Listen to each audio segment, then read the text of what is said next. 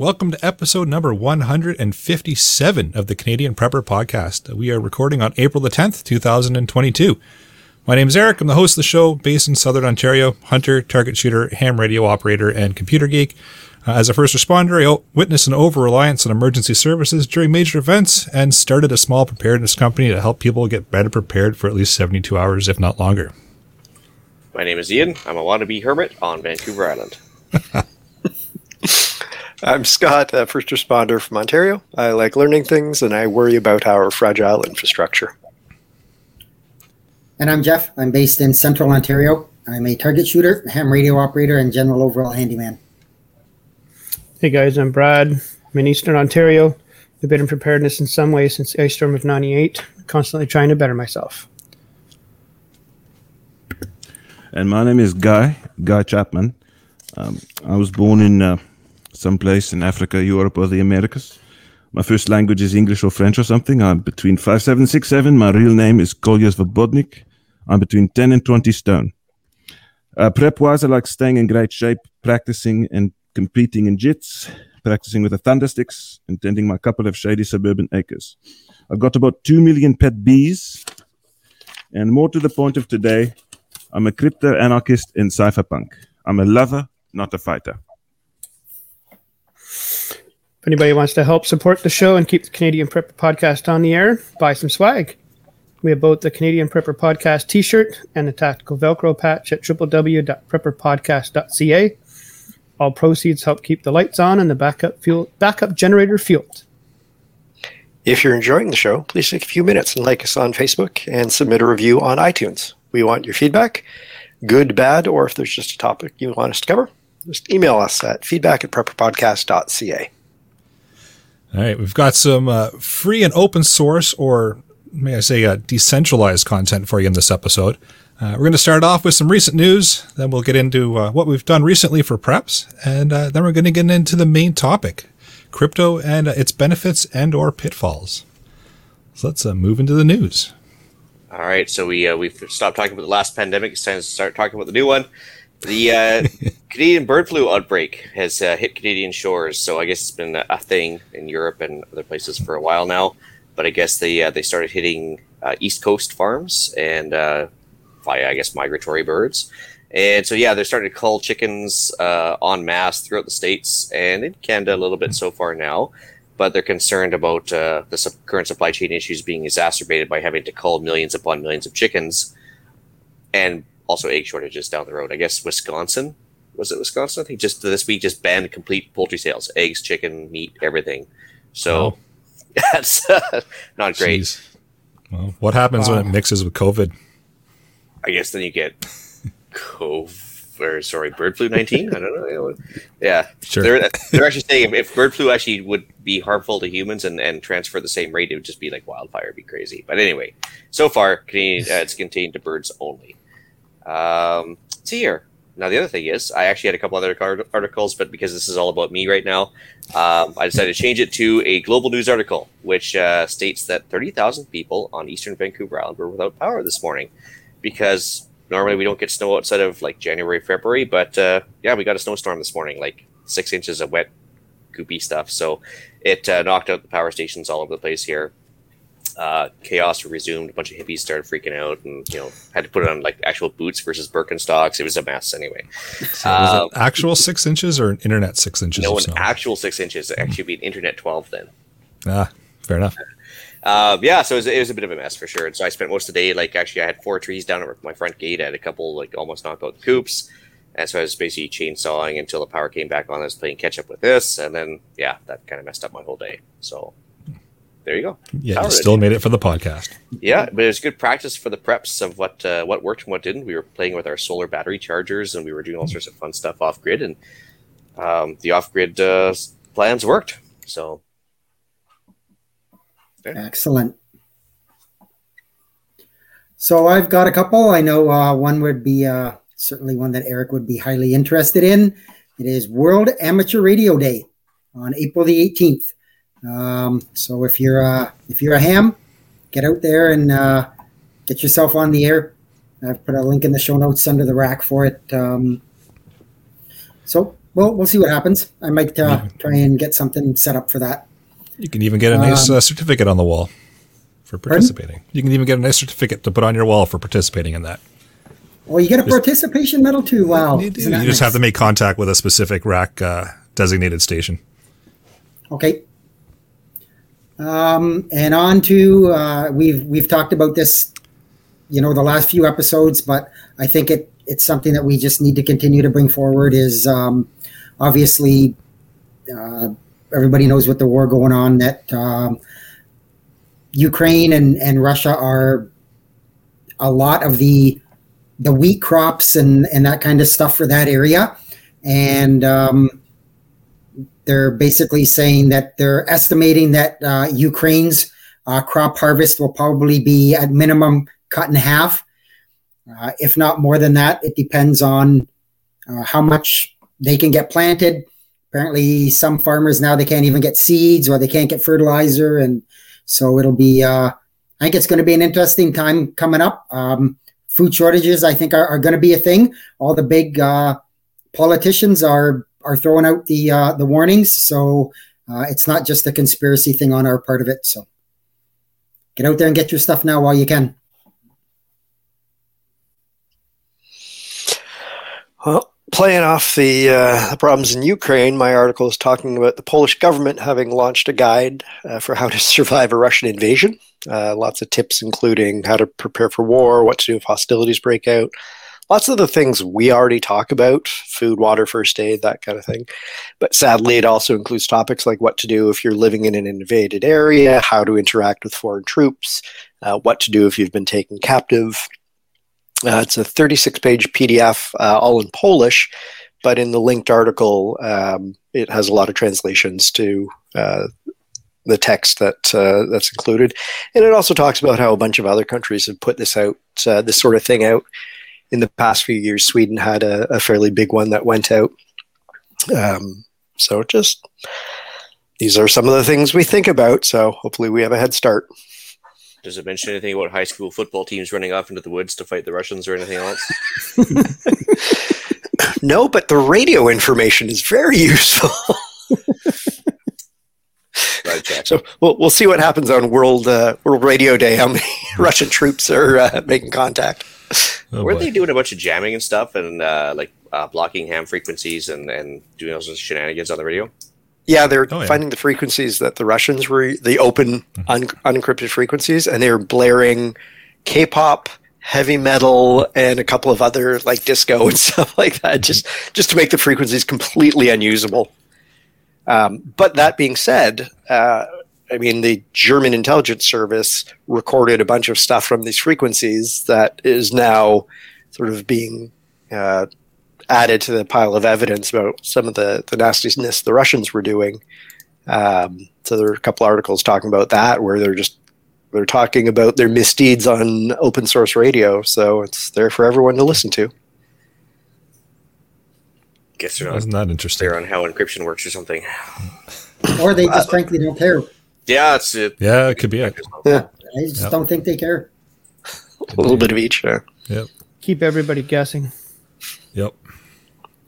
Well, shall we move into what we've done lately for preps? Thinking about food shortages and stuff. Got some Mylar bags and oxygen absorbers, and we got a great big bag of oatmeal, and we're going to divvy it up. We tend to eat a whole lot of oatmeal, so eat what you store what you eat. I'm trying to be good about digital backups in case things get ugly and the internet becomes the next battlefield.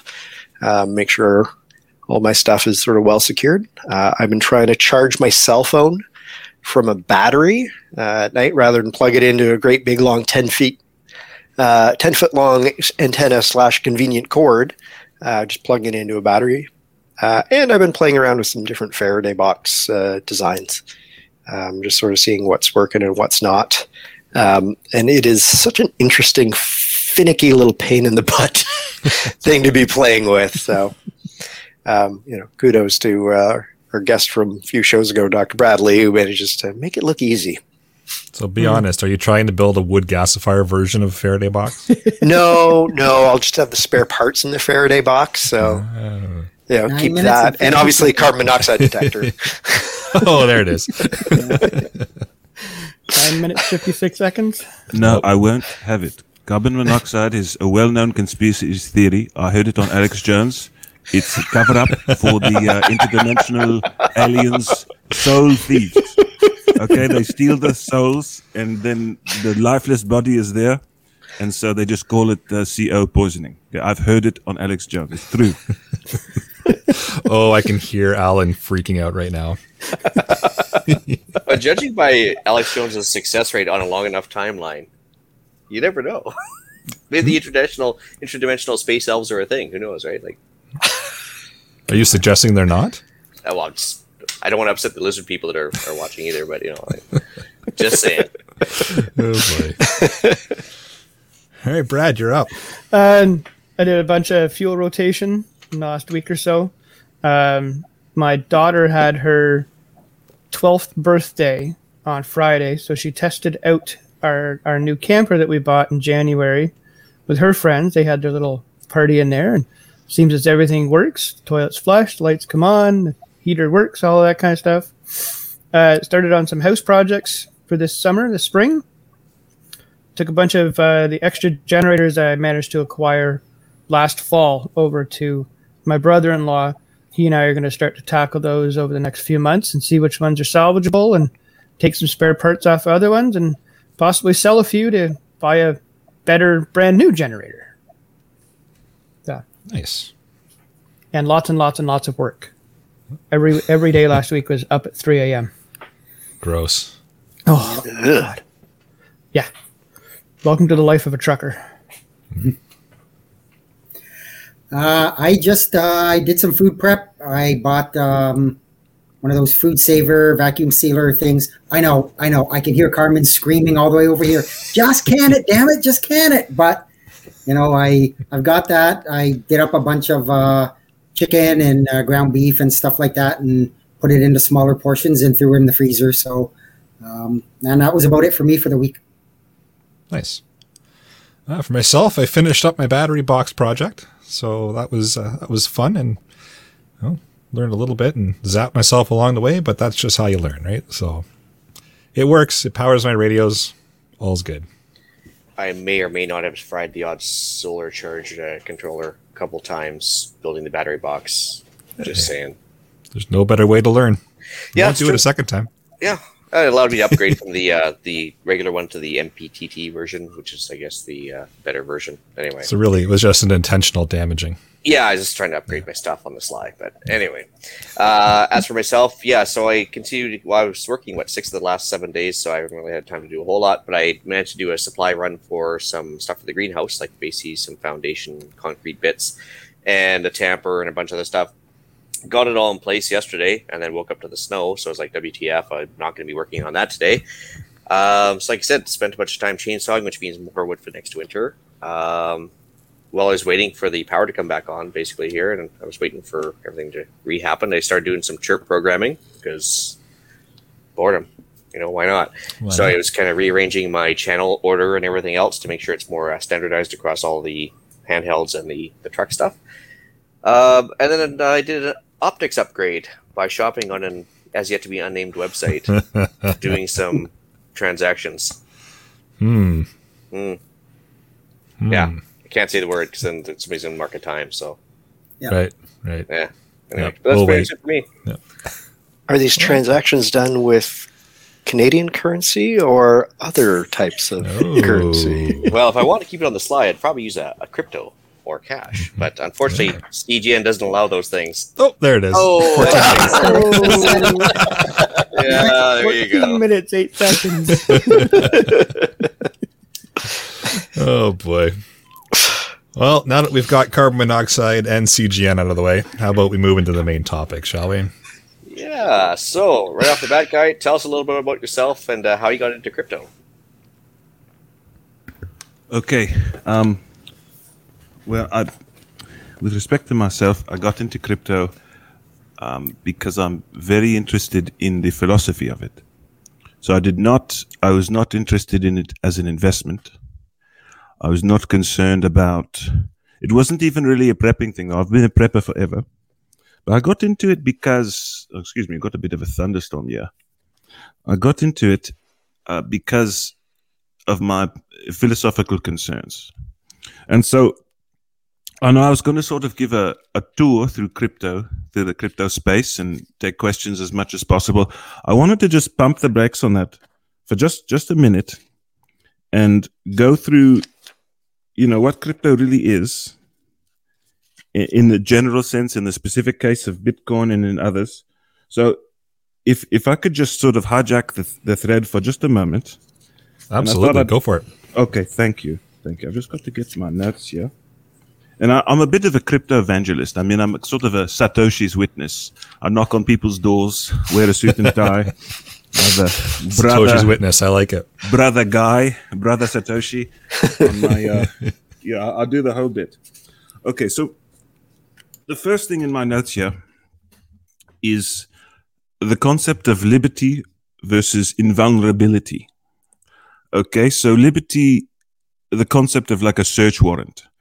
Right, we are all protected because we've got these laws that say, "Oh, you cannot search my property without a search warrant unless you see someone in distress," or "Don't kick my door in the middle of the night without a piece of paper from a judge."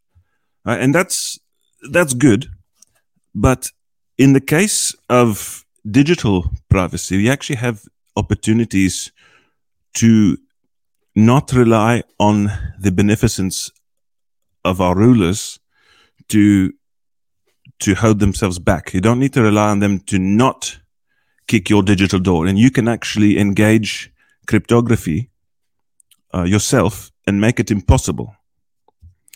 Okay? So it's what we call, I don't know if you ever heard of something called an asymmetric algorithm. Does that mean anything to anyone here? Nope. I may have heard of it once or twice. Okay, no problem. I'm going to go through a couple of these things, and I'm not trying to turn you guys all into blockchain developers and coders overnight. Right? But if you understand some of these base concepts, the utility of cryptocurrency expands drastically in your life. So an asymmetric algorithm is something that's easy to do one direction and very difficult to do in the other. So if I said, Ian, 757,492 times 847,877 is this other long number, yada, yada, yada, and it ends in a 6. Okay, you would not need to compute that problem in order to tell me that I'm wrong. So it's hard to compute, but easy to verify, or in this case, easy to falsify, because you know that if a very long number, which ends in a 7, is multiplied by a very long number that ends in a 2, the product will end in a 4. Correct. So, and now this might, on a human scale, this might not seem like much, okay? But there are ways of scaling it up to make it even impossible for computers to go both ways, using prime number factors and so on. Okay, so you guys know what a prisoner's dilemma is, right? No, I don't think so. It's game theory. It's when you're trying to determine what independent actors will do if they're looking out for themselves. And the classic prisoner's dilemma is if Ian rats on Eric, you'll get the head. But if Eric also rats on Ian, then you're both screwed. Okay, so I'd just like to put something to you. There are some strategies that one may employ, not necessarily in game theory, prisoner's dilemma, where the strategy is robust. Okay, so I'm going to get out of theory and get into practice in just a moment. But a robust strategy is one that even if your opponent knows everything you've done, everything you said, every word you've typed, if your opponent can listen to your every phone call and knows exactly what your plan is, but he still is powerless to stop it. Okay, that is a robust strategy. And cryptocurrencies in particular, decentralized autonomous organizations in a more general sense, and blockchain in a much more general sense, allow you to employ robust strategies to guard your privacy and to guard your wealth. As someone who is severely allergic to theft, whether you spell it with 5 letters or 3. This is very important to me.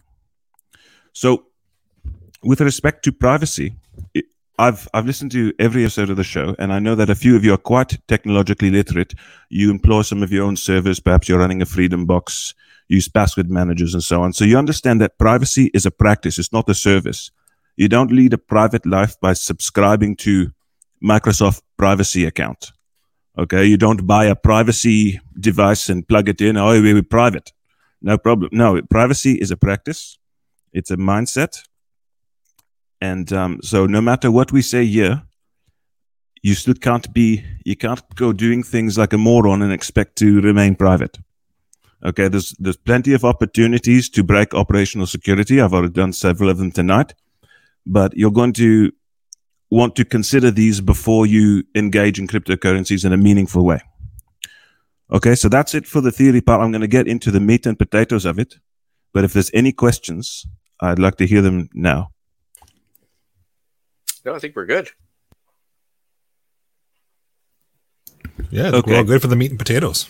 Okay, great. So a couple of episodes ago, you guys covered precious metals. And I really appreciate that because it's an excellent primer for cryptos. Not that they're equivalent, but it gets people thinking about what money is, money, currency, and so on.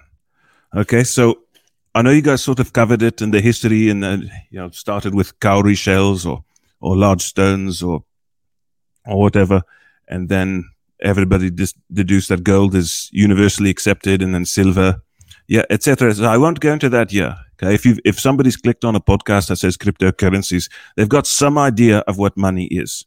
Okay, now what is Bitcoin in particular? It is merely keeping score honestly. Okay, so we don't need to use Bitcoin to keep score of who's got how many Bitcoins. We could use the gold in some stupid Dungeons and Dragons video game. Okay, there's the one people are addicted to it. What's it called? There's elves and such. Okay, I don't know what it's called. Say again. World of Warcraft. Yeah, that's the one. That's the one, right? So in World of Warcraft, you've got the sword of whatever, and the gold and gems, and I don't know. So we could all decide, you know what? We're going to use World of Warcraft money to represent our value, and that's what we're going to trade on.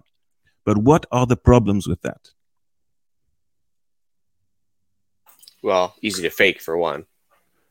Maybe, yeah, there could be some flaws in the programming which allows them to duplicate gold or other items of value. Okay, so that's certainly a problem. That's a technical problem. What other sorts of problems? It's centralized within the World of Warcraft server that we don't have any control over. It's controlled by a single distant entity. Right, it's got a single and there's twofold problems with that. One is its resilience. I mean, who knows? Maybe Blizzard Entertainment has backup server farms in Iceland and Santiago, Chile, in addition to wherever they are in California. But assuming even if they are resilient, there's a problem that it is centralized. And so if we've all got our money in World of Warcraft, and then Eric says something racist against trolls or elves or dragons or whatever it is, then Blizzard Entertainment may just decide to cancel his gold. They may just decide, you know what, we're not going to honor his account. In fact, we're going to delete it. In fact, we're going to delete it so hard that his computer will explode. Okay, so they could also decide, you know what, I like the cut of Jeff's jib because he said all the right things about skeletons and sea creatures. So we're going to give him 50 trillion extra gold. And as for you, Brad, we don't like truckers anymore, so we're confiscating your gold. And Scott, we don't like people with long hair, so we do. So we're going to give you some gold and a sword of whatever.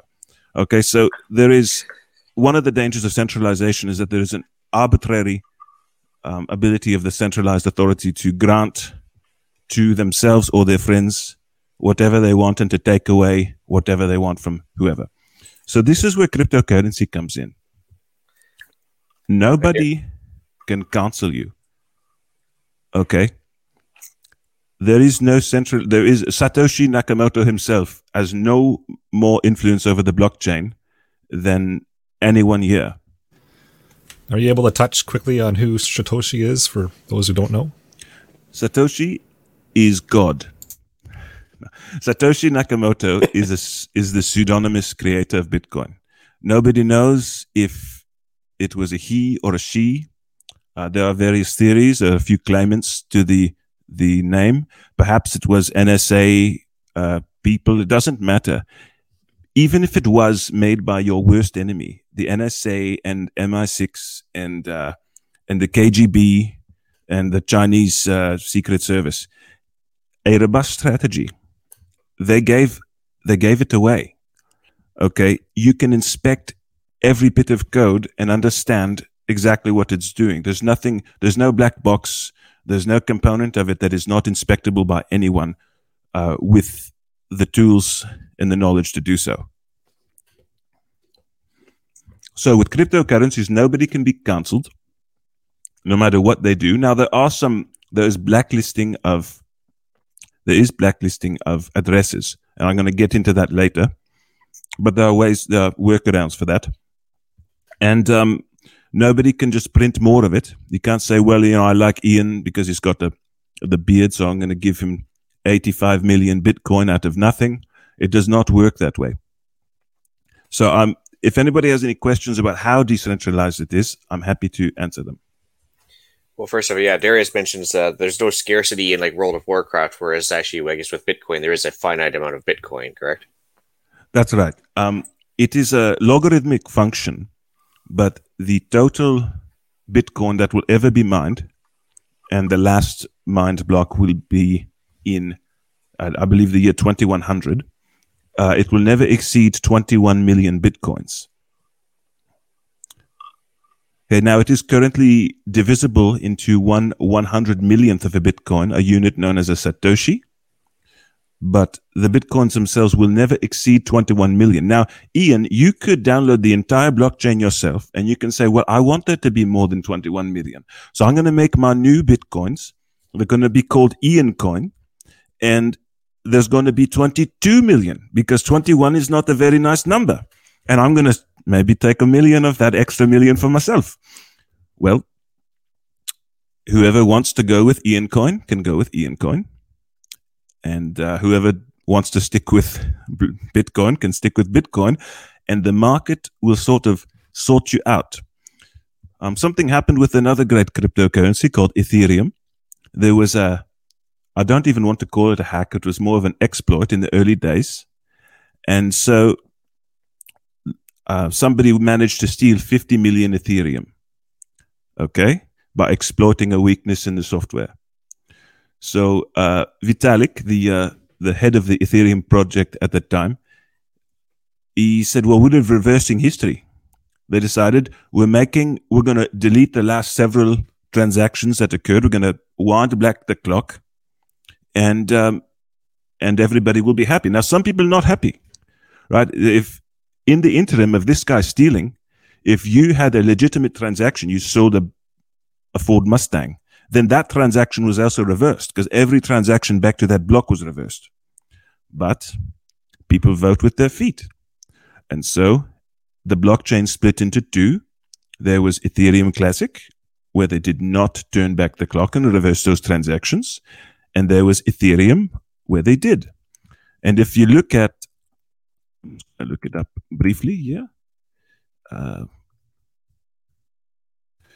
The price of Ethereum is $3,205 per Ether, and the price of Ethereum Classic is $40.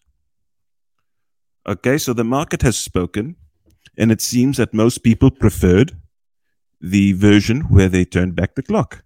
Now, it could be the next time something like this happens, most people will prefer the original. Okay, so nobody is compelled to use Ethereum Classic over Ethereum, the new Ethereum. Okay, And this lack of compulsion is what allows the strongest blockchain to continuously beat all the others in the race.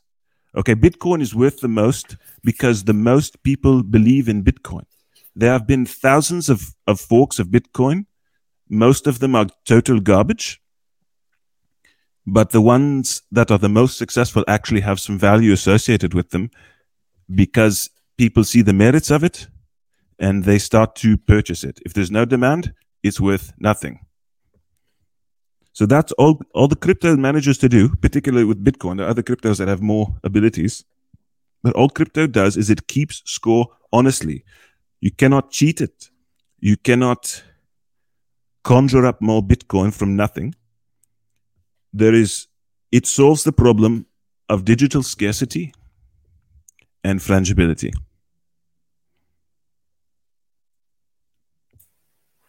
That's fair enough. Yeah. So I guess before we get going too deep on it, maybe we should just cover off some basic terms there. Eric, you had some stuff to make sure people know what we're talking about. Yeah, I was just going to ask if maybe you could just cover off some common lingo. We should all know things like altcoins, KYC, NFTs, that sort of thing. If there's any common lingo that the listeners should be aware of. Absolutely. Okay, so to start at the base, the word blockchain. Has anybody here heard blockchain? Yeah, I think there's the state or the technology basis for cryptocurrencies is also technology used for other purposes as well, is it not? That's right. And so blockchain is where it all started. That was Satoshi Nakamoto's brilliance. Now he actually got it from somewhere else, but we won't get in. We'll just say it is his idea. So all cryptocurrencies on a blockchain. And what that means is that there are many computers all around the world who are synchronizing this blockchain, and they all have to agree as to the precise state of the blockchain. So if they disagree on which transaction is true, then it is the longest chain that takes precedence. And that is how they make it impossible to double spend, impossible to copy and paste more Bitcoins. You're not taking a photograph of a $20 bill and emailing the picture to your friend and then promising not to spend it on your end. So now you guys have probably heard of the term mining. Yep. Yep, definitely have, yep. Okay, there's a few different ways that Bitcoins are generated. Well, not Bitcoin is only generated via mining, but other cryptos are generated in other ways. Bitcoin is a proof of work cryptocurrency. So your computers have to do sort of useless math problems in order to find a solution to an arbitrarily hard problem in order to get the privilege of posting the next block to the blockchain. Now, it's totally ineffective to do this by yourself. You have to be in a pool of thousands, and then that betters your odds, and it evens out your returns versus your power consumption costs. I can get into mining a little bit later. I mean, my houses are run on Bitcoin mining. My houses are heated by Bitcoin mining. I'm a bit of a plumber, a bit of a sparky, bit of a bit of everything here. So mining, I mean, it's not expensive. You see these pictures of, there's mining farms. It consumes a tremendous amount of power. It's not, if you're heating anything with electricity right now, you can easily, if you understand a little bit about plumbing and electrical, you can set that up so that you are mining and using the waste heat from mining in order to heat your home, heat your hot tub, heat your pool, whatever it is you want to get hotter. I don't think we'd want to go that far off the deep end on into the weeds on this. We probably stick with the basics on this. Yeah, we can always come back for a second episode on this too. So right, okay. So mining. So what are the other terms that jump out at you that you'd like to understand better? How about altcoin? You hear that quite a bit when you start looking into cryptocurrencies. Most people start looking at Bitcoin, and all of a sudden you hear altcoin. Maybe you can get into that quickly. Right. So that depends who you're talking to. Altcoin can mean any coin that is not Bitcoin. Right. So your Litecoin, your Ethereum, your Dogecoin, Shiba Inu coin. There's only about 300,000 altcoins. to most people, altcoin is, you sort of stay within the narrow range of coins that actually have some activity on the blockchain and where you can actually sell. So there's about a dozen or so altcoins that are actually worth something, and most of them are worth nothing. And they're not worth nothing objectively. Maybe they're better than Bitcoin. Maybe they're more secure. Maybe they have other features that are more impressive than Bitcoin in some other way. But for whatever reason, nobody's buying it, nobody's selling it, so it's worth a donut. So my favorite altcoins, I sort of look at the big seven. I mean, there's Bitcoin. There's another one called Zcash or Zcash that is much more private than Bitcoin. Ethereum and Ethereum Classic, those have use cases far beyond mere financial transactions. There is Monero, which is very privacy focused. Dash, which is also privacy focused, and there is also Litecoin, which was sort of meant to be a knockoff of Bitcoin. It is essentially the same protocol as Bitcoin running on a different algorithm, but it works essentially identically to Bitcoin except faster. And coins that are not on that list, I would not spend too much time on it, but I'm not here to dispense financial advice. There's also a stable coin and a privacy coin as well. Yes. Well, if you're talking stable coins, I mean, there is Tether, US dollar Tether. That's going to be verging into, governments are going to try to jump on this. Every government wants to control this thing, and every one of them will fail. Have you guys heard of something called the CBDC, Central Bank Digital Currency? That is going to be every government's attempt. They're going to call it a cryptocurrency. Every government is going to come up with something, and they're going to say, this is just like Bitcoin. You buy this, you get rich. This is the future. And people are going to get sucked into this. It's got nothing to do with cryptocurrency. It might have some sort of a corrupt blockchain, but they will, of course, not let it be a genuine decentralized blockchain. Every government is highly motivated to retain control. So they want to be able to delete your Bitcoins, and they want to be able to steal them and give them to themselves or their preferred people. They're going to be able to cancel you. They're going to be able to conjure up new CBDCs, they're going to make more billionaires in Zimbabwe.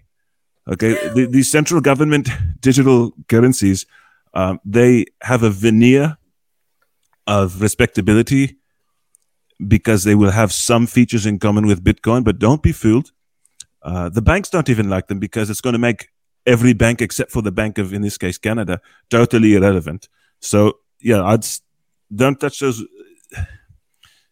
I wouldn't touch a CBDC with a 10-foot pole. Well, even listener Terry there, the author Terry Blackmore, says that he was worried about CBDCs becoming a thing and then tied to a social credit system, which, like he's mentioned, as soon as you make the wrong move, they could try and cancel your government in-house currency, which is part of the problem, right? Precisely. Now, part of the solution is the fact that genuine cryptocurrencies, being decentralized, are going to be more attractive and more valuable. Now, CBDCs, the government will say, oh, no, you've got to use this to pay your taxes. Or you've got to do. It's going to be like East German Deutschmarks. Because, no, these are just as good as the West German Deutschmarks. Yeah, except you got to buy them for 1,000 to 1. Okay, so that it's not going to be what they think is an asset is going to be a liability with respect to price. And unless they try to just sign a law that no, the price of our thing is this by fiat, then we're just down the same fiat greased hill that we are with the dollar. Oh, interesting. How about Know Your Customer or KYC?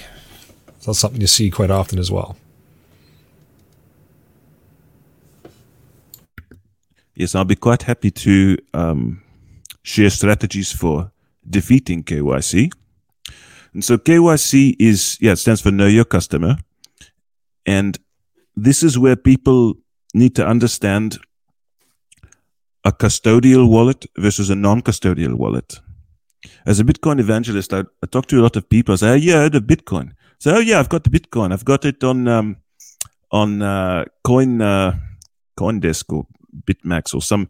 I've got an account with my bank has a Bitcoin fund, and I've got this many Bitcoins. So so if you want to, if you wanted to pay me in Bitcoin for this car, how would you? I'd have to talk to my bank, and my bank knows everything about. So they're really missing out on the crypto part of cryptocurrency. They might be making some money on the speculative investment, but they're really missing the point. So anybody who's got an account with Binance, you had to give them your information. Okay, you had to give them your email address. You had to give them, I don't know, you had to upload a photograph of your driver's license or social credit number or something. It's really defeating the crypto side of cryptocurrencies. Now, there are some very easy to use non-custodial wallets software. I'll place a couple of them in the show notes, and maybe you can put them in the description of the podcast.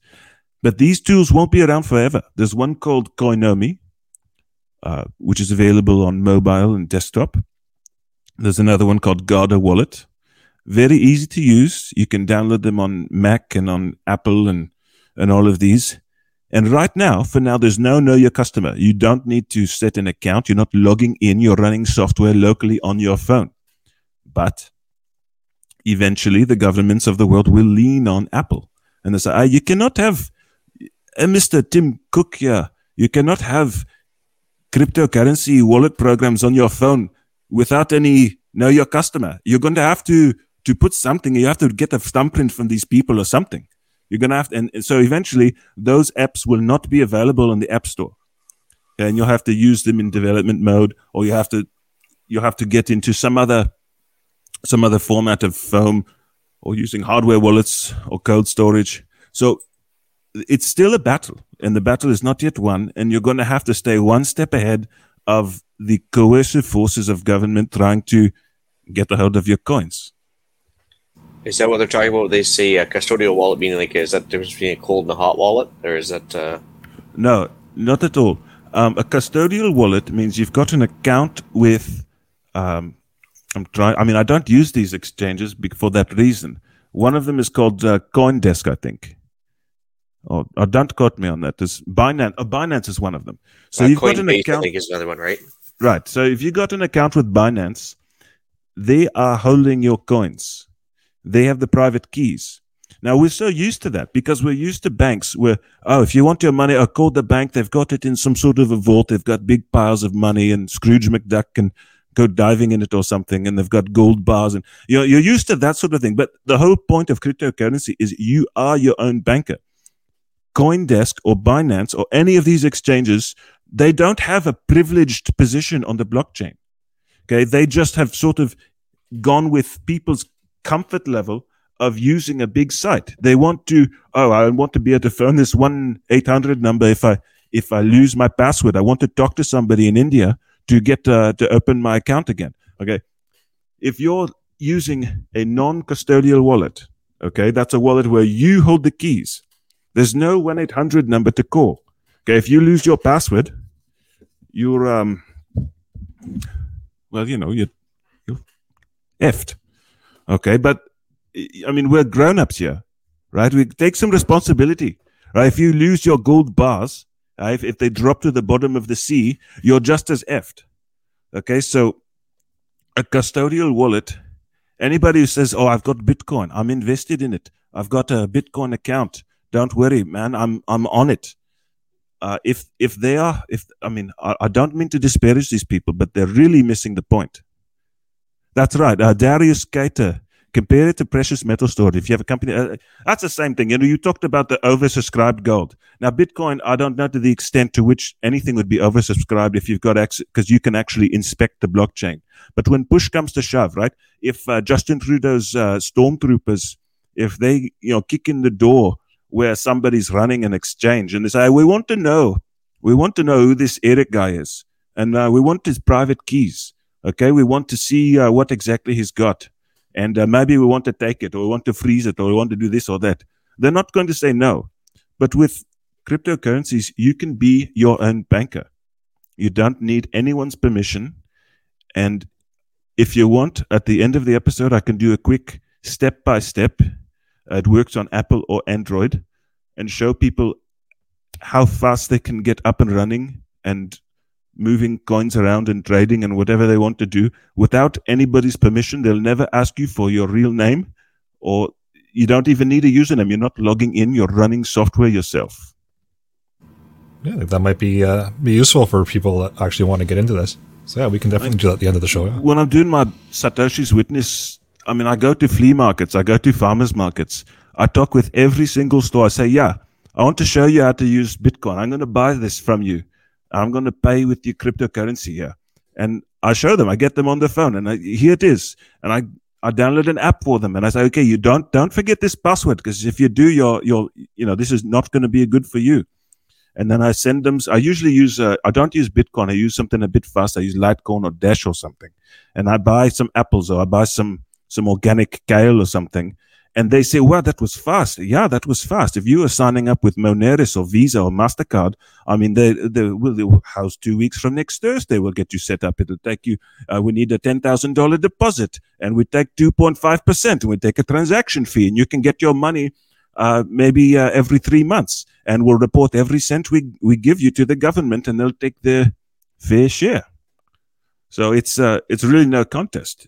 I can get you up and running, Bitcoin, Litecoin, whatever, in about 3 minutes, and you're just as capable of using the blockchain as anybody who's running one of the great big exchanges. Awesome. Well, we're talking about passwords and such. Can you touch maybe a little bit on seed phrases? I know you'll be asked those if you're making your own wallets. Yeah, seed phrases.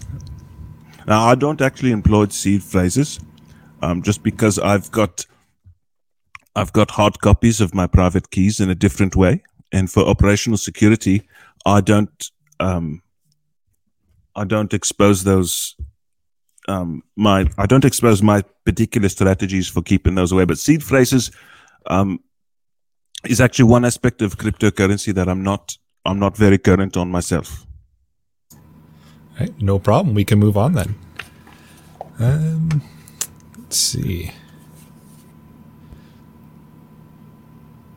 So fees of cryptocurrency. What kind of fees can we expect when we're sending Bitcoin or any of the altcoins? I know it'll vary between the altcoins of Bitcoin, but I guess we'll start out with, is there fees, and what can we maybe expect?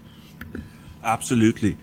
So the great thing about cryptocurrency fees, and of course I'm not talking about service fees that an exchange might charge to change from Bitcoin to dollars or something, but there are fees built into the network.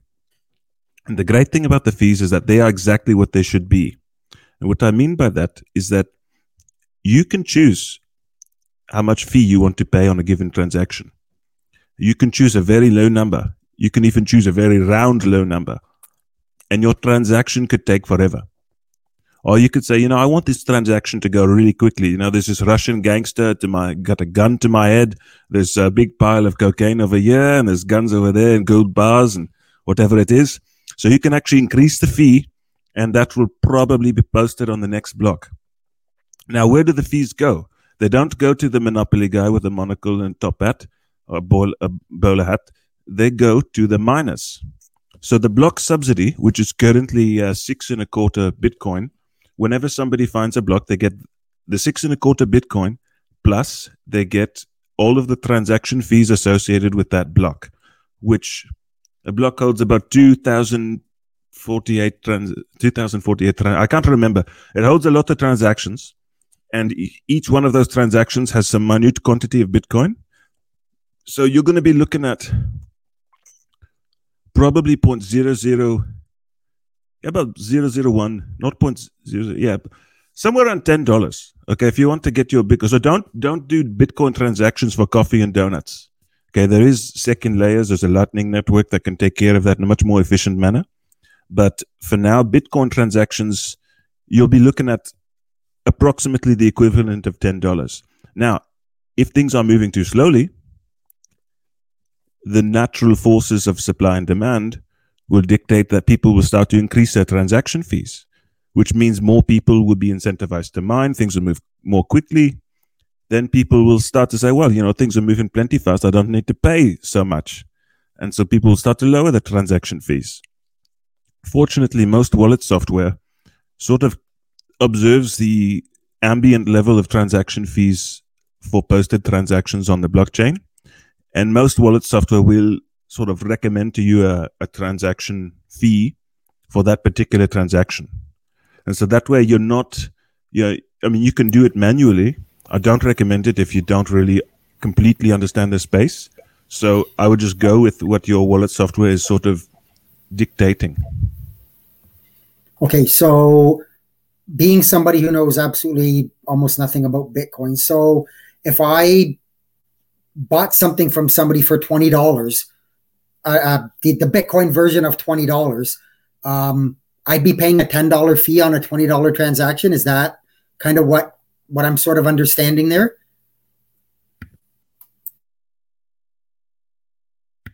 So I'd not recommend that you use Bitcoin for a transaction of such a small value. It would be better to use another. I don't make financial, I don't dispense financial advice, but it would be better to use a faster cryptocurrency like Litecoin. Litecoin's block time is 2.5 minutes, which means that on average, a new block is posted every 2.5 minutes. So it essentially can take 4 times the volume of Bitcoin, and the fees are lower. So for coffee and donuts, Litecoin, Dash, Zcash or Zcash, those are probably your best bets. Now for buying a car, which between the 6 of us, at least one of us has, for buying a car with Bitcoin, that's fine because you don't mind if the transaction takes an hour or 2 to completely resolve and be confirmed. But for coffee and donuts or just buying something at the farmer's market, Litecoin, Dash, Zcash, those are the ways to go. Okay, good to know. And then with those altcoins you're talking about, there's still transaction fees, but they would be significantly less than Bitcoin would be, is what you're getting at there. Is that correct? In some cases, I mean, the transaction fees on Ethereum blockchain has actually gotten quite high, particularly for the NFT projects. So it really depends. You've got to look at it, but you've also got to find something somebody will take, right? Not everybody wants to take gold. Some people want gold and they don't want silver. Some people want platinum and they don't want gold. It's the same thing with crypto. Some people have a preferred crypto. Some people are ecumenical with respect to cryptos. So you've got to do a deal in something that you are willing to give them and they are willing to take. Fair enough. Maybe we'll get into the question that I'm sure pretty much every prepper has at least asked themselves once when they're looking to get into crypto is, isn't it worthless in a shit hit the fan type of scenario? Or can you maybe help debunk that a little bit? Okay, so if it depends how much shit has hit the fan and whether or not the fan is running. So if this is a 14-hour solar flare and no computer on this planet will survive, then yeah, crypto is kind of bunkum. The concept of the blockchain is not bunkum. It's a new law of physics, right? You can still reestablish it maybe 100 years later when you've got transistors going again. But no, at that point, I mean, you better be good with a spear, right? Like don't sit here listening to podcasts if this is, like, if it's that bad, you better sharpen a stick and, get moving. But no, if it depends how much it is hit, how much fans. I mean, without the internet, aspects of the blockchain can be run in ad hoc networks. I mean, now it's going to be going into a bit of into the weeds about mesh networking and establishing local networks and so on. And then the blockchain can fully resolve itself when a larger copy of it. But to give you an example, last year, the government of the People's Republic of China banned Bitcoin mining. Again, very scary. Right? They said, no more mining in our country. It's a waste of electricity, blah, blah, blah, blah, blah. I think they also bought a bunch. I think they bought the dip, those bastards.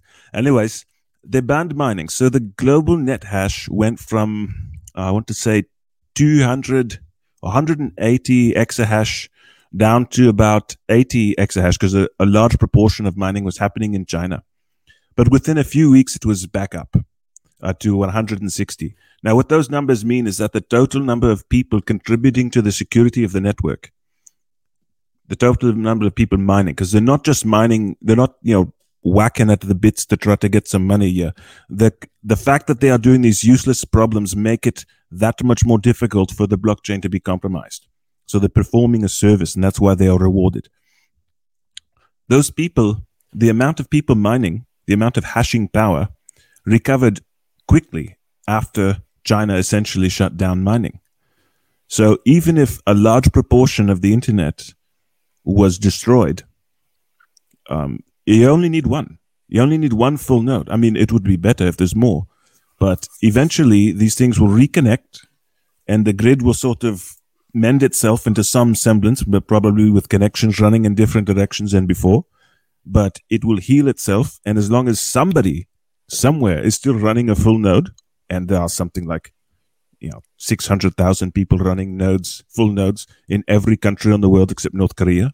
So as long as, and they're probably running some, on the sly themselves. So as long as somebody somewhere is still running a full node, the network survives.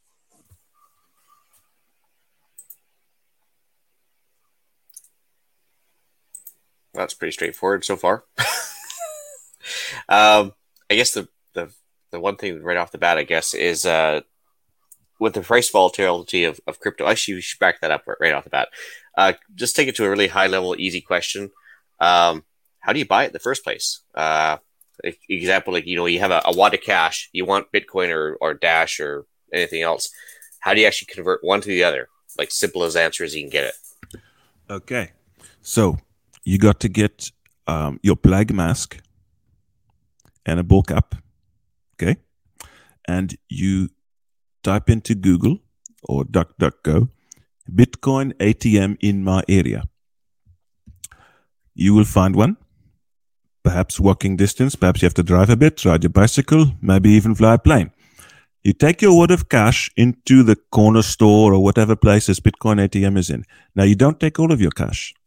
You take some small quantity of it, maybe $80, because who knows, maybe this is a fake, maybe this is a scam, I don't know. So take $80, wearing your Groucho glasses and your toque and your dark sunglasses and your plague mask, because you're also concerned about the coof. And you go up to the machine. Now, the machine is going to be looking at you. It's got the cameras. And it's going to say, do you want to buy or sell? Today we're going to buy. So you say, I want to buy. Then it's going to probably say, because of KYC, it's going to say, all right, then, give me your mobile number.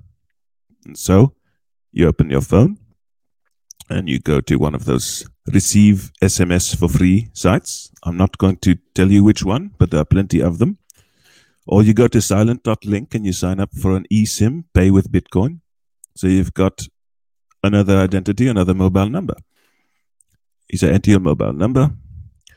You put it in. It will send a text message saying, oh, this is your 6-digit PIN to confirm your identity.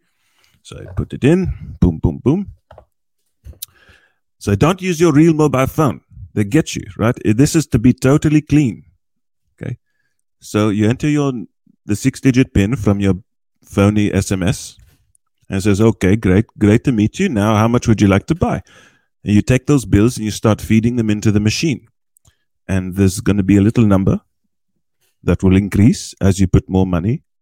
And once that you've put all the money you feel like putting in, you're going to say confirm transaction. Now, at this point, it's going to say, well, which wallet do you want me to send it to? So you're going to take your mobile phone and open up your open source wallet software, or you're going to have printed up your public key on a piece of paper in the form of a QR code. And you're going to flash that in the scanner or the camera portion of this Bitcoin ATM. At which point it'll say, okay, you want to send this much Bitcoin to this wallet address. And you're going to press yes or confirm or okie dokie or whatever it is. And then it will say, okay, confirmed. It will print you a receipt. Now, this receipt is not your wallet. A friend of mine made that mistake. He thought he had this receipt. He kept it in his wallet for years, in his physical wallet. He said, I've got all this Bitcoin. This is great. I bought Bitcoin in 2013. I bought a whole bunch. And then I said, oh, where's your Bitcoin? He said, right here. And showed me this little piece of paper, and it has a transaction ID. But he did not have the private key. So that Bitcoin is gone. So don't make that mistake. Buyer's remorse. So you're going to see that it's got, you want to double check that your wallet address is correct on the machine. You hit confirm. It's going to print out the receipt and to say thanks for doing business with Badger Coin or Local Coin or whatever brand name it is. And then you can keep checking your wallet. You won't see it until a few hours later because those sort of transactions will not be completely posted until they've been confirmed by 100 blocks. I won't get into precisely what that means, but it is not instantaneous. Okay, so sometimes people say, I put in $300 into this machine and my money's gone. I got no Bitcoin. What's wrong with you? And as it turns out, no, it takes a little while for it to be confirmed. But later that day or perhaps next morning, you will see, oh, now I've got 0.001 Bitcoins at this wallet address. And so now that you've seen, okay, well, it didn't just eat my $80. Maybe you'll trust that machine with a bit more. Okay, I'm not going to recommend that you take $10,000 in cash to one ATM that you've never seen before. Shady ATM in a shady convenience store in a shady part of town, probably not a good idea. But it's not a good idea to do that for anything. But that is how you get Bitcoin from your cash into your wallet, and nobody knows you've got it, and you can do whatever you like with it.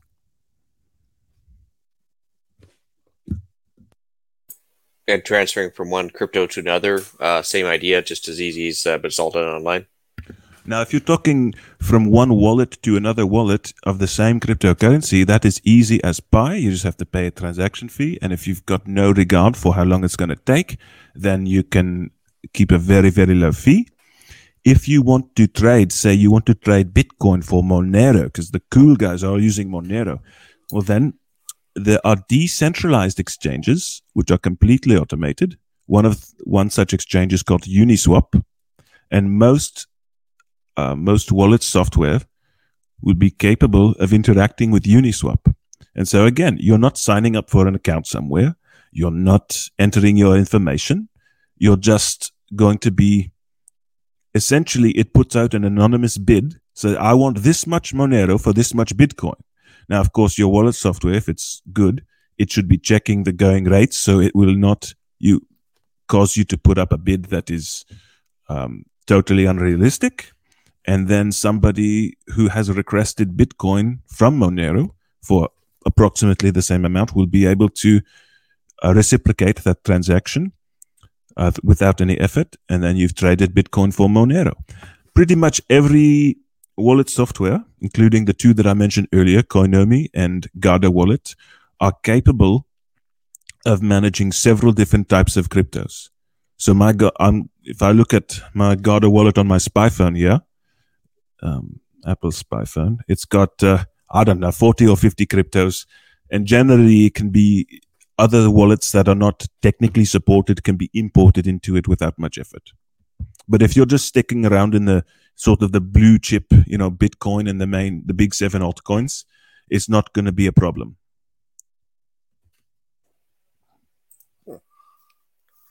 That's pretty good. So your next question is to get cash from Bitcoin, yeah? Sure. Okay. That's it. How do I get this into cash? Okay. So, that's fine. Everybody has the same thing. So, the very best way to get Bitcoin from cash is actually not to use an ATM. It's to find somebody who wants cash, who's got Bitcoin. And then you can do a completely peer-to-peer transaction, right? Preferably someone you know and love. And that's, of course, the best way to get cash out of Bitcoin. So, I've got this much Bitcoin. I'll transfer it to your wallet. Once you see it, you give me the cash. You've got a deal. Now, you don't want to do this with someone you've never met, but someone you trust, you can do it. Now, if you want to get Bitcoin, if you want to get cash, I almost said Bitcoin Cash. That's an altcoin, yeah. If you want to get Bitcoin into cash, a lot of the Bitcoin ATMs are capable of performing the same transaction in reverse. Except usually you have to go online to their website and you have to perform the transaction on their website first, and then you can redeem it at one of the ATMs, because they will not dispense the cash until a certain number of confirmations have occurred for that transaction. So there'd be a bit of a wait. Yeah, so that makes sense. That's right. Yeah, you do it at home. You can go on your website, localcoin.com or localcoin.ca or badgercoin.com. They have ATMs all over Canada, well, all over the urbanized areas of Canada. And then there you can say, I want $400 cash, or that you have to send us this much Bitcoin with this much transaction fee. And you send it, and then it'll give you it'll be confirmed by this time. And then you can take that transaction ID and you sort of do the reverse of what you did previously. But you still have to maybe do some KYC BS with your BS mobile number. And then you can you scan that transaction ID, and the machine will dispense portraits of Queen Elizabeth II. So with the price of Bitcoin being the way it has been, like over the course of the last decade, it's gone way up and it's gone down a bit. Like overnight, you could lose a lot of money, type of thing. Do you think that's going to stabilize over time, or is it going to stay fairly volatile based on like worldwide economies and everything else, or do you see it becoming less of an issue? Well, I think that over time, the one direction it's going to go is up. But I don't dispense financial advice. Bitcoin has been good to me. It has features that would make it inherently more stable. And when I say stable, I don't mean the value will be unchanged. I mean it won't be effed with by anyone. That sort of stability. Nobody's going to, what did they say on the other CPP? Money printer go burr. And no one's going to do that. Right? No one can. There's there's no master switch.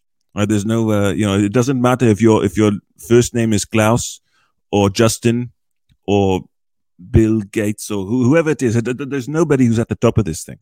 So no one's going to corrupt it. There's plenty of motivation too. I mean, people have tried, but the amount of computing power that you would need in order to hijack the blockchain is such that you'd be better off just putting that computing power towards mining, because you'll make more money than stealing Bitcoin. A quick question about mining too. You mentioned the fact that they won't mine the last one until 2100, but if it becomes into more widespread use, will they not like run out of Bitcoins to award for mining? Meaning, like, I guess my big question is what happens when they run out of the 21 million and there's no more service fees to be awarded to the miners? So there's two parts of how the miners are paid. There's the block subsidy. Okay, so the block subsidy started at 50 Bitcoins. So every time you found a block, 50 Bitcoins. And then after 200,000 blocks, it was halved to 25 Bitcoins. And after 200,000 blocks, it was halved again to 12.5 Bitcoins. And now that they are at what block are they at now? Well, they're in the 700,000, so about to get another halving. So now it's 6.25 Bitcoins, and then it will be 3 1/8, and so on. So that is the block subsidy. That is just the bonus for finding the next block. But there are also the transaction fees. So right now, the block subsidy outweighs the transaction fees. The block subsidy is 6.25 Bitcoins, which at today's rate is worth $300,000. And the transaction fees are maybe half a Bitcoin.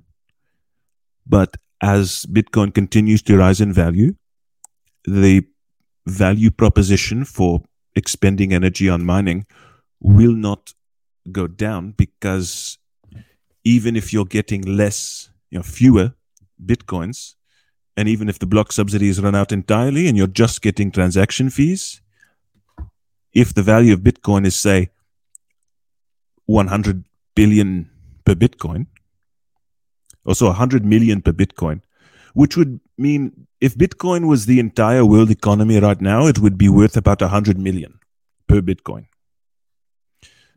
which means one Satoshi would be $1.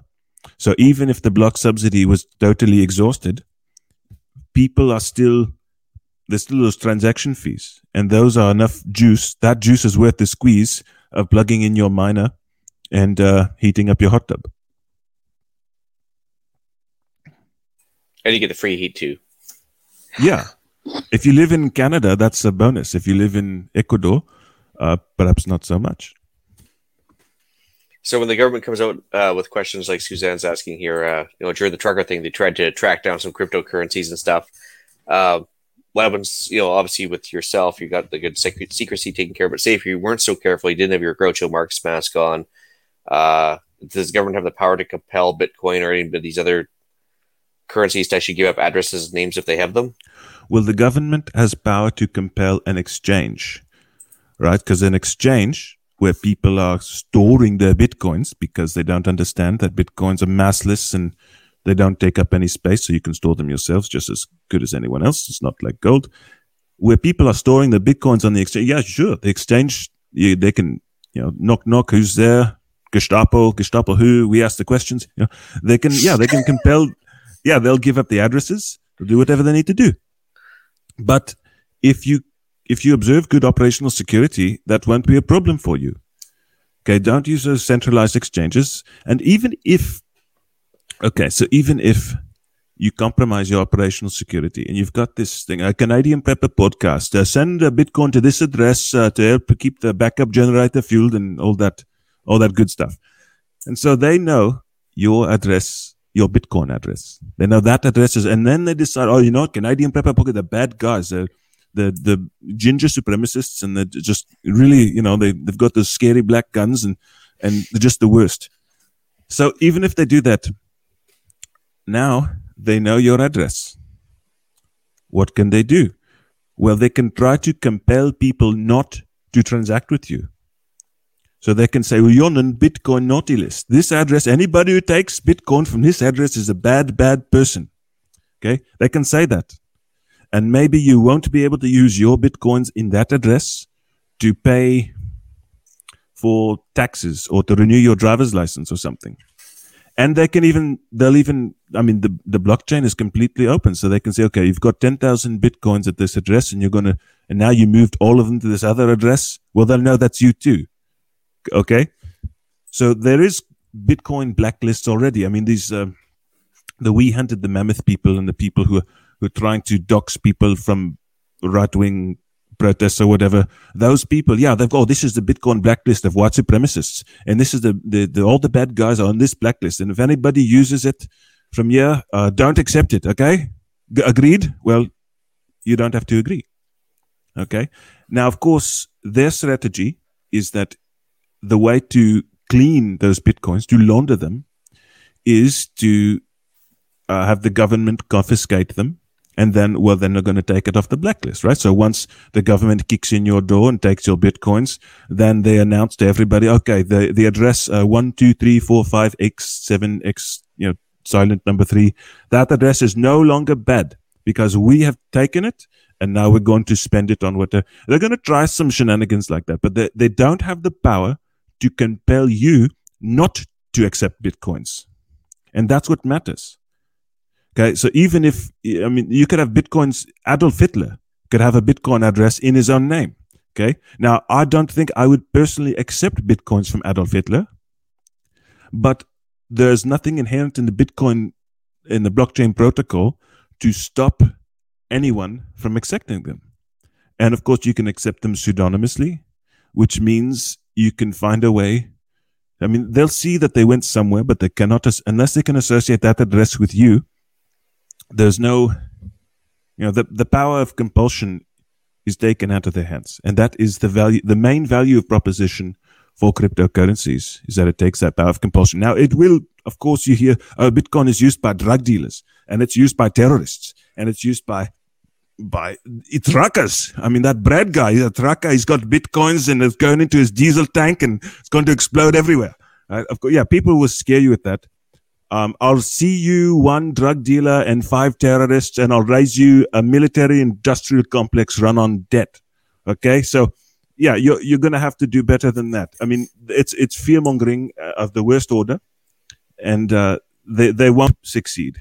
Okay, if you observe good operational security, you have no trouble at all keeping your coins where you want them and putting them where you want them, and not letting anyone else tell you where you have to put them. Seems fair. And Scott, there's no Mr. Bitcoin for the government to knock on the door. Hi, Mr. Bitcoin, monopoly guy with the monocle and the bowler hat and the cane. You have to, okay, this guy's bad and this guy's good. There's nothing like that. There is no central authority. Now, you may have heard that with the hack. There was a hack last year, and they stole a bunch of some power company, a pipeline or something, and ransomware attack, and then they got a bunch of Bitcoin, and then the FBI tracked them down, or the NSA or CIA, I don't know. Well, some alphabet people tracked down the bad guys. Of course, that's possible, but they didn't do so by compromising the blockchain. They did so by using good human intelligence and signals intelligence and analyzing where the off-ramps and on-ramps were coming from. Okay, so those people, those hackers, they practice poor operational security. And so I'm glad they got caught. They were bad guys to begin with, but that does not mean that the FBI can snoop and find where you live because you use Bitcoin sometime. Yeah, from what I understand, they had their password basically written on a post-it note beside the computer by the time they found out where they were, so that was a problem. Yeah, they need to watch more spy movies.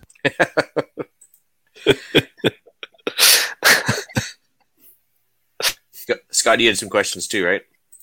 Yeah, so we've discussed wallets and wallet apps.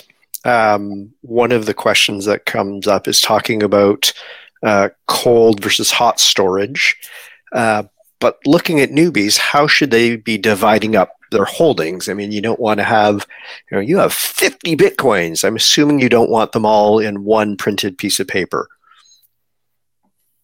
Well, you can print as many copies of that paper as you like. So if you do want to have them completely in cold storage, you can print it, you can tattoo it on the bottom of your foot. There's all sorts of great places you could put that QR code of the private key.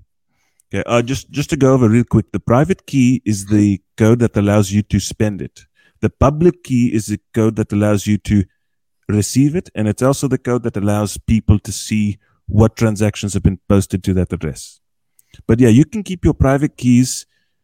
To look at Ian's background, there was sort of a fad of minting silver coins with a Bitcoin private key behind a piece of foil or something back when Bitcoin was, worth $20. It was a bit of a fad. It's kind of cool. You can keep your private keys there. But if your concern is that you're going to lose it and you're sort of you live a lifestyle where you lose papers all the time, well then, I don't know, put it in the safety deposit box at the bank or something. Okay, you can get your grandmother to hold on to it for you. Put it in your fire safe. You could put it I've got my private keys in my cold storage Bitcoin assets all over the place. You can create your own encryption algorithm so that nobody knows what they're looking at. Now, there's all sorts of things you can do, but I would not recommend that you take advantage of an exchange. So, we'll keep it safe and sound for you, mate, because they will keep it. And if the government asks for it, they will give it up. Or if they disappear overnight, your money's gone. Yeah, Mt. Gox did that. There was some Bitcoin ATMs. Some guy running a Bitcoin ATM here in Canada who did that. Yeah, people can abscond with it. There's all sorts of shenanigans people can pull. So the whole point of this cryptocurrency is that you are your own banker, and you're just as good at holding these keys as anyone else. Yeah, they did not take a course in holding your keys for you. Okay, they don't have a PhD in keeping track of your money. You're just as capable of doing it as anyone else. So what are some of the pitfalls that newbies should be aware of? And are there any good resources, for newbies to learn right from zero? Well, the white paper, it's 8 pages. Even if you're not particularly computer literate, there are some concepts in there that are worth reading. And who knows, maybe you're more mathematical than you thought. So the white paper is a good place to start. Anybody who says he's giving you free Bitcoins, don't believe them. I remember a few years ago, Elon Musk, his Twitter, or was it his Facebook? I don't know. Something was hacked, and they put, send me Bitcoin to this address, and I'll double it. And of course, that was just the hacker's address, and a lot of people, it's Elon Musk. Of course, Mr. Tesla himself. So it did not work out for those people very well. So if anyone says they're giving you free Bitcoin, don't believe them. If anyone says, give me 3 Bitcoin now and I'll give you 6 Bitcoin later. Don't believe them.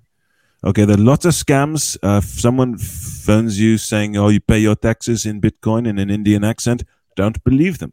Okay, but these are scams that are prevalent with other coins. The things to really watch out for is to make sure that you're running your wallet software or your hardware wallets in a resilient fashion. So you want to make sure you've got backups. So in the wallet software that I'm going to tutorialize in a bit, it insists that you have a backup, and that way you don't lose your funds. And the audience can follow along. We could do that now actually, and this will get most beginners over the hurdles. Does everybody here have a mobile phone? I believe so. Yippers. Okay, this is going to be lots of fun. This is like interactive podcast time. Okay, if you're driving, don't do this. Okay, you're running heavy equipment, don't do this. Okay, so you do it later. Now they can always go back to, this is 1:21 and 30 seconds in the podcast. You can come back to it later. Okay, so you go to the App Store, the Google Play Store, the whatever store you've got. Okay, and there's some sort of a search function. So search for an app called GUARDA.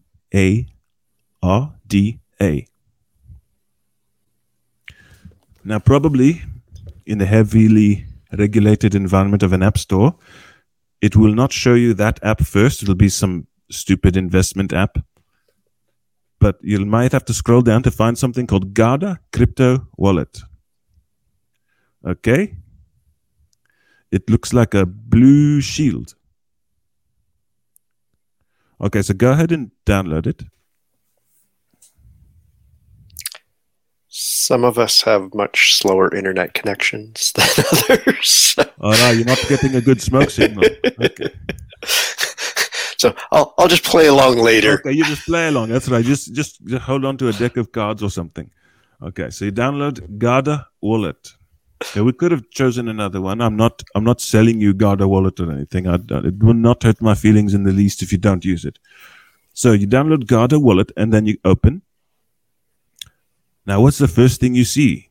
Does it say, I need your name, last name, first name, social insurance number, driver's license? No, it doesn't say anything. It just says Create new wallet or restore.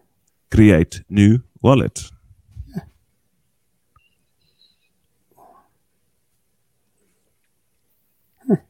That's right. See, Jeff, he's 144 years old, and he's at the cutting edge of decentralized finance technology.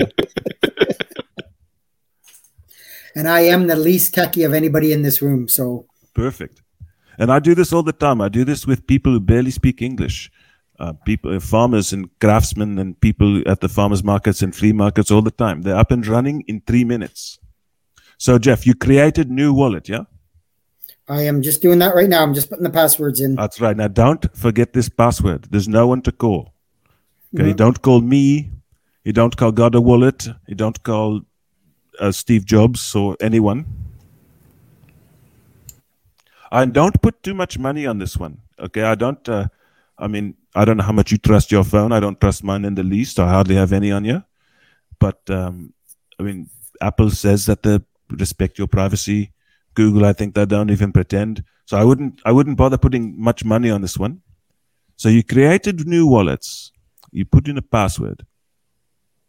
Eric, what's your password? Nice try. 1, 2, 3, 4, 5. How'd you know? Perfect. Yeah. That's the same as my luggage. Yeah, great. Okay, so, and it doesn't, you could use 1, 2, 3, 4 here. You can always create a new one later. Okay, so you put in a password. Now it's going to come up a screen. It says no backup, no funds. Have you got to that screen? Yep. Okay, so now you're going to say, okay, download backup file. You email it to yourself. Now this file is an encrypted file that contains all of your wallet keys, but it is encrypted by the password that you chose earlier. So you're going to have to load it up into another instance of Garda Wallet on another device to retrieve those funds, but you will not be able to open it without the password.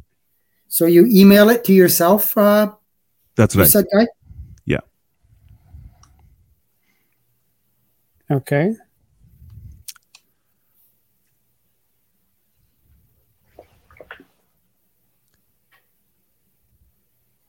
Okay, Eric, I you have a emailed total it to balance yourself? of $0. Yes. Now that's $0 US. Okay, so if you want it to be $0 there's a settings and you can change your local currency to Canadian dollars. And so you go through and you go, oh, I've got 0 Ethereum and I've got 0 Bitcoin and 0 Bitcoin Cash and 0 Litecoin, and all these zeros. And you can even import new wallets out of zeros. You can create new wallets. You can make as many new wallets as you want. Okay, then they all have 0. And if you click on one of those wallets, you'll be able to see the wallet address. Okay, it shows you a QR code. Sorry, where do I do that? Let's see. So if you're just, and now remember, when you're not logging into something, you're not signing into something. This is just running on your phone and it's interacting directly with the blockchain. So you're not on Garda.com. So you see all your wallets. The top one might start with an A. So if you click on that or you press on that, it says wallet address. Okay. Um, And it's got so mine says 0 balance, and then it's got a little search window, and then it's got a bunch of names and stuff underneath it. that's right. So just go on the first name. What's the first Okay. name it's got? And just click it? Yeah, it's what's the first name? Cardano? Yes, actually. Okay, so click on Cardano. And now it says you've got 0 ADA, which is worth 0 Canadian, and it's gone up by 1.33 in the last 24 hours. And it's, at the bottom, it says wallet address. Yeah. Okay, that's your wallet address. You've got 3 No, options. what am I missing here? Because I've got request exchange. Oh, you're at the very bottom. So if you clicked on Cardano, Yep. okay, and it says info, history, Yep. analytics. Yep. Right, so on wallet, you've got 3 options where it says wallet address. There's one that's copy and paste, and it will copy your address to the clipboard. There's one that's share, so you text this address to someone. And on the far right, I love the far right, there's one that shows it will bring up a QR code onto your screen. Okay. You see Yep. it? Yep. So click it. Now you've got the QR code.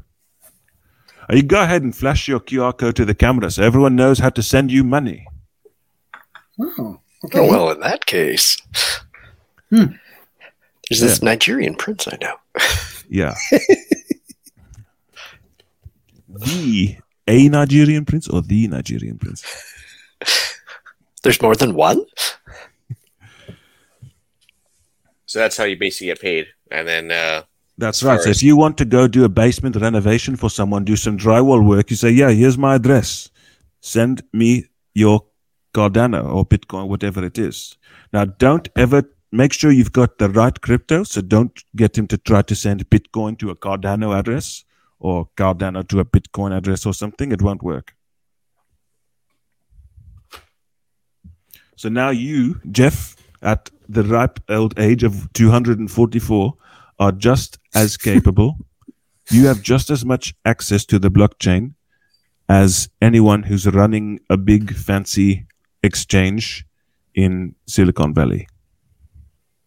Interesting. Okay. Okay, so that's how we send Scott some money. Perfect. Thank you, Scott.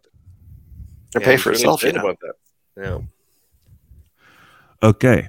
So now, with respect to operational security, I don't trust the Apple Spy phone or the Google phone at all. I recommend Ghost phones running Calyx OS or something. But for little bits of money here and there, it's not a big deal. So now you guys you accept crypto. Look at you, Jeff. You can take Bitcoin, Litecoin, Cardano, Ethereum Classic, Bitcoin Cash, Bitcoin Satoshi's Vision, Bitcoin ABC. You can take Dogecoin and about 400 others. So these wallets, I guess, that are down below, like the Cardano you mentioned, and there's Bitcoin Cash and all that. Those would be So when I clicked on them and brought up that QR code, that's where somebody could send me money and it would show up in that Cardano account, right? That's right. It's not. That's right. But you don't want to think of it as an account, okay? Because when you say account, it's like, well, this is an account I've got somewhere with someone, right? I have to go see a teller and flirt with her and get her, get her to give me my own money. No, you are your own banker. Right. So I guess I should have said is send it to my wallet. Perfect. Do I pass? Flying colors. Something tells me this is crypto episode 1, but there'll be more. I'm pretty sure we're doing crypto 2.0 for sure. Yeah. Okay, so I just want to go a quick sort of preview of crypto 2.0. Okay? Sure. Blockchain. Okay. Now, Eric, I happen to know that you're Victor Echo 3 Echo Papa November. That would be my ham radio ID. Yep. That's right. And now, why do you get that one? What if I say, no, I am Victor Echo 3, etc.? Who says that that's yours? The government of Canada would say that. Industry right now. Canada's website, right? And so somewhere in a moldy basement, there's in a locked filing cabinet, there's some sort of a certificate and somebody very official with a royal something in the title. They've got, this is this guy. Okay. Yep. Now, what if that burns down? Maybe they've got an offsite backup. So, who says that, Ian? Who says you own your house?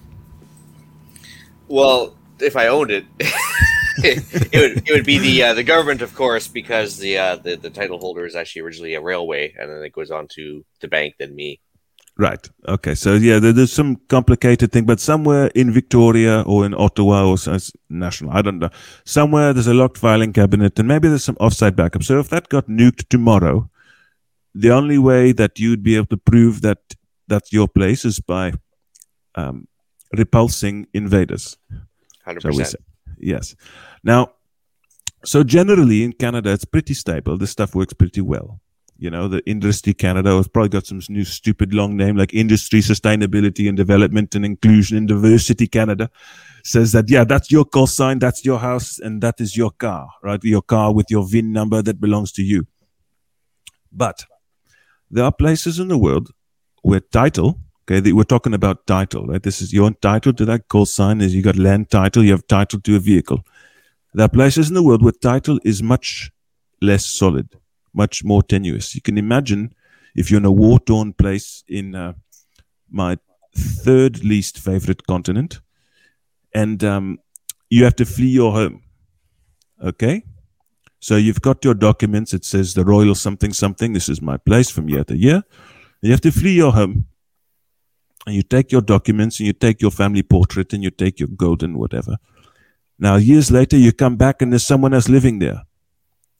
And you say, this is my home. You've got to leave. And they say, we are the captain now. Okay, they say, no, I don't recognize this the change of government, the authority with a revolutionary, whatever of such and such. Okay, so you're out of luck. Now, in the case of blockchain, now there's another problem, Ian, before we get into blockchain. Eric, if you get outed as a ginger supremacist, Industry Canada might just decide that now you don't get that call sign anymore. Your new call sign is Victor Echo 3, Echo Papa November, Bravo, Bravo, and Bravo, Bravo stands for bad boy. And there's nothing you can do about it. And Ian, the government does not like the way you did not microchip one of your chickens, so they're going to confiscate they're going to change the land title into their name. And Jeff, your car was seen at a protest, so they're going to change the title there too. Okay, there's nothing you can do to stop them except to resist them. I swear there were no cameras around that protest, I swear.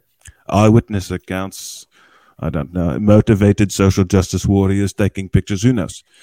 Okay, so even in a stable situation, there are problems with the centralized entitlements or centralized title authority. So blockchain is an alternative to that system whereby it's completely decentralized and you can't cheat. So Eric, if your call sign was on a blockchain And the only way for you to lose it would be for you to not log in for 20 consecutive years. Then I think you'd have a stronger claim on it than the government, than Industry Canada. Now, it might be that people think this blockchain thing is stupid, right? But if more people start to recognize it, then Industry Canada's website becomes a stupid one. Right, it becomes people dressing up as wizards and people playing SCA, claiming to be the Lord and Lady of such and such. It becomes an anachronistic sort of game costumes they're wearing. Much in the same way that nobody invokes the Queen's authority for the title of their house. They don't. It's just a figurehead. They just deal with Victoria or Ottawa. People could cut out the middleman entirely and deal entirely with blockchain. Now, of course, there are problems. What if you die intestate and your property is sort of stuck on the blockchain? There are ways of dealing with that as well, whereby you could blockchain rules for titles for cars, because you have to name 5 successors, and if they all die, well, then that car's cursed. And real estate could be the same way. You have to name 10 successors, and if they all die, well, that place better be turned into a national park because it too has some bad juju. But blockchain will be the future of how property entitlements are recognized. This is already starting in places where property is tenuous. It's starting in India, where small holdings of farms are being blockchained or placed on the blockchain because the local authorities don't have a real good handle on who owns what and who they've sold it to. And the same thing can be placed with every piece of equipment that's worth anything, right up to the biggest land holding in the world. So that's one part of the future of blockchain. Now, have anybody here heard the word smart contract? No, but looks like Nathan has. Right, Nathan, smart. Oh, you beat me to it. Okay, so smart contracts. So Ethereum was one of the first set up with smart contracts, are self-executing contracts. When a certain thing occurs, then the funds are released. And so now we're going to get back into metaphorical space. A wizard, Gandalf or something, and he casts a spell. Okay? He says, when Eric does his 1,000th push-up, he gets 5 pounds of gold. Okay? If the wizard dies, it still happens. He has sort of instantiated a new law of physics. It doesn't send round a clerk to keep track of how many push-ups you've done. It's just sort of the universe is watching you. Okay? That's what smart contracts allow everyone to do. Okay? You can instantiate a new rule, a new law of physics, a new law of financial physics. And so this might sound pretty airy-fairy woo-woo stuff right now, but eventually pretty much every bit of business worth doing will be done with a smart contract. The logistics industry can be completely disrupted. All of these industries that have been disrupted by a totally centralized Silicon Valley billionaire, like taxi cabs are now, Uber is the new lord, and everyone who works for them is sort of sharecropping for their time and making a pittance. Well, Uber can be accomplished completely on a blockchain, completely decentralized, and people keep all of their money. There are darker possibilities.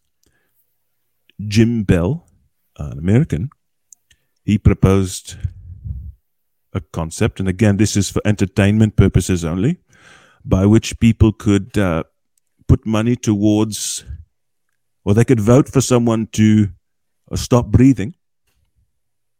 It's called assassination politics. And there was a project on a blockchain a few years ago called Augur, which proposed to do very much the same thing. It's a prediction market, and you can predict whatever you want. So whoever predicts most accurately, and what's the best way to predict when someone's going to bite it most accurately is feed it to them yourself. So essentially the entire world can be transformed with decentralized autonomous organizations and blockchain. And if you're not taking the time now to learn about it in the most basic sense with Bitcoin and cryptocurrencies, you're not learning how to read. Okay, there's language, speech, writing, the printing press, broadcasting, information technology. Blockchain is on that category with respect to how it's going to transform the way people interact.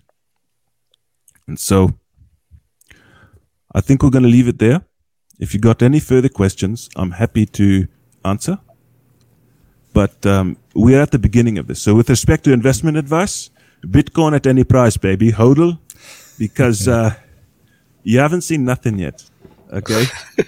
I mean, we're 12 years into this, or 14 years into this, more or less. Okay, when you were 14 years into the automobile, we were still dealing with the Model T. Okay, so you're still at the ground floor opportunity. Yeah. For those that don't know HODL, it's hold on for dear life. Hold on for dear life, yes. Well, we're going to have to bring you back again to talk about this some more. Absolutely. I'm sure 1,000 questions coming in, probably from mostly from the hosts, too. There's lots to drink from the fire hose on this one. Yep. That's some fantastic information to get people started and get people thinking about it, because it's something in the prepper community we definitely have to pay a little bit more close attention to. I think for a long time it's been kind of poo-pooed, I guess is the best way to put it, where, everybody's focusing on the whole end of the world scenario where, if all the computers blow up, like you said, it's not going to work. But sharpen your stick. There's all kinds of, at that point we're sharpening sticks. With, being associated with a group that the government decides they don't like podcasters or something, and then all of a sudden deciding that, we can't do any financial transactions, like what happened, to the organizers of the truckers and stuff, and had all their accounts seized and stuff. And it's definitely something to think about. So I think we should move into the podcast challenge with that. So, A, sharpen a stick, but B, more importantly, download a free app to hold crypto, if only to facilitate a payment if needed.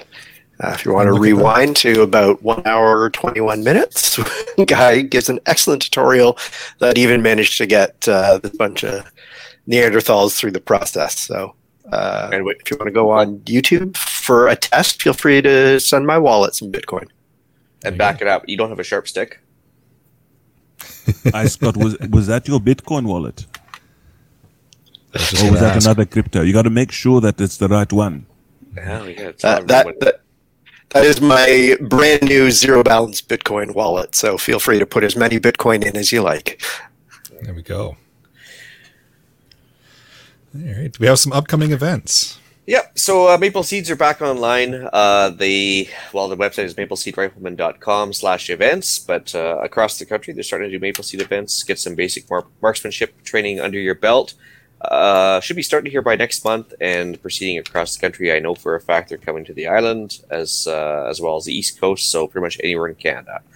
Also, the Residual March is coming up May 26th to 29th, which is the Finnish Military Reserve March. That's done online, basically by the Strava app more than anything else.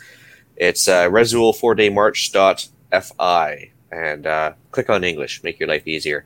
And you can basically sign up for that, get some cheap swag that shows you participated in that, and it's a good excuse to get about 10K a day in for hiking. So, check it out. Nice. And as we've been saying for the last couple of episodes, the annual Preppers Meet is still a go, being held in Desborough, Ontario, July the 7th to the 10th. So check out annualpreppersmeet.com for information and tickets and all that fun stuff. But like we've said before, it's a good time to get together with like-minded individuals, sit around the campfire with what Che, the organizer, likes to call some apple juice, and just chat. And deal of the week. Believe it or not, ammo is on sale in Canada. So, come on. Yeah, seriously. So now, I guess this is one of those things where, depending on what happens with Russia, Ukraine, and other bad state actors that might get involved, Chinese surplus 7.62x39 on Cabela's for $399 for 1,500, which is about the prices they were about 5 years ago. So, grab onto that one if you can. The link's in the show notes. It is corrosive and steel case and steel projectile, so if Some ranges don't allow that, but go ahead and pick it up if you can. All right, we'll move into shout-outs.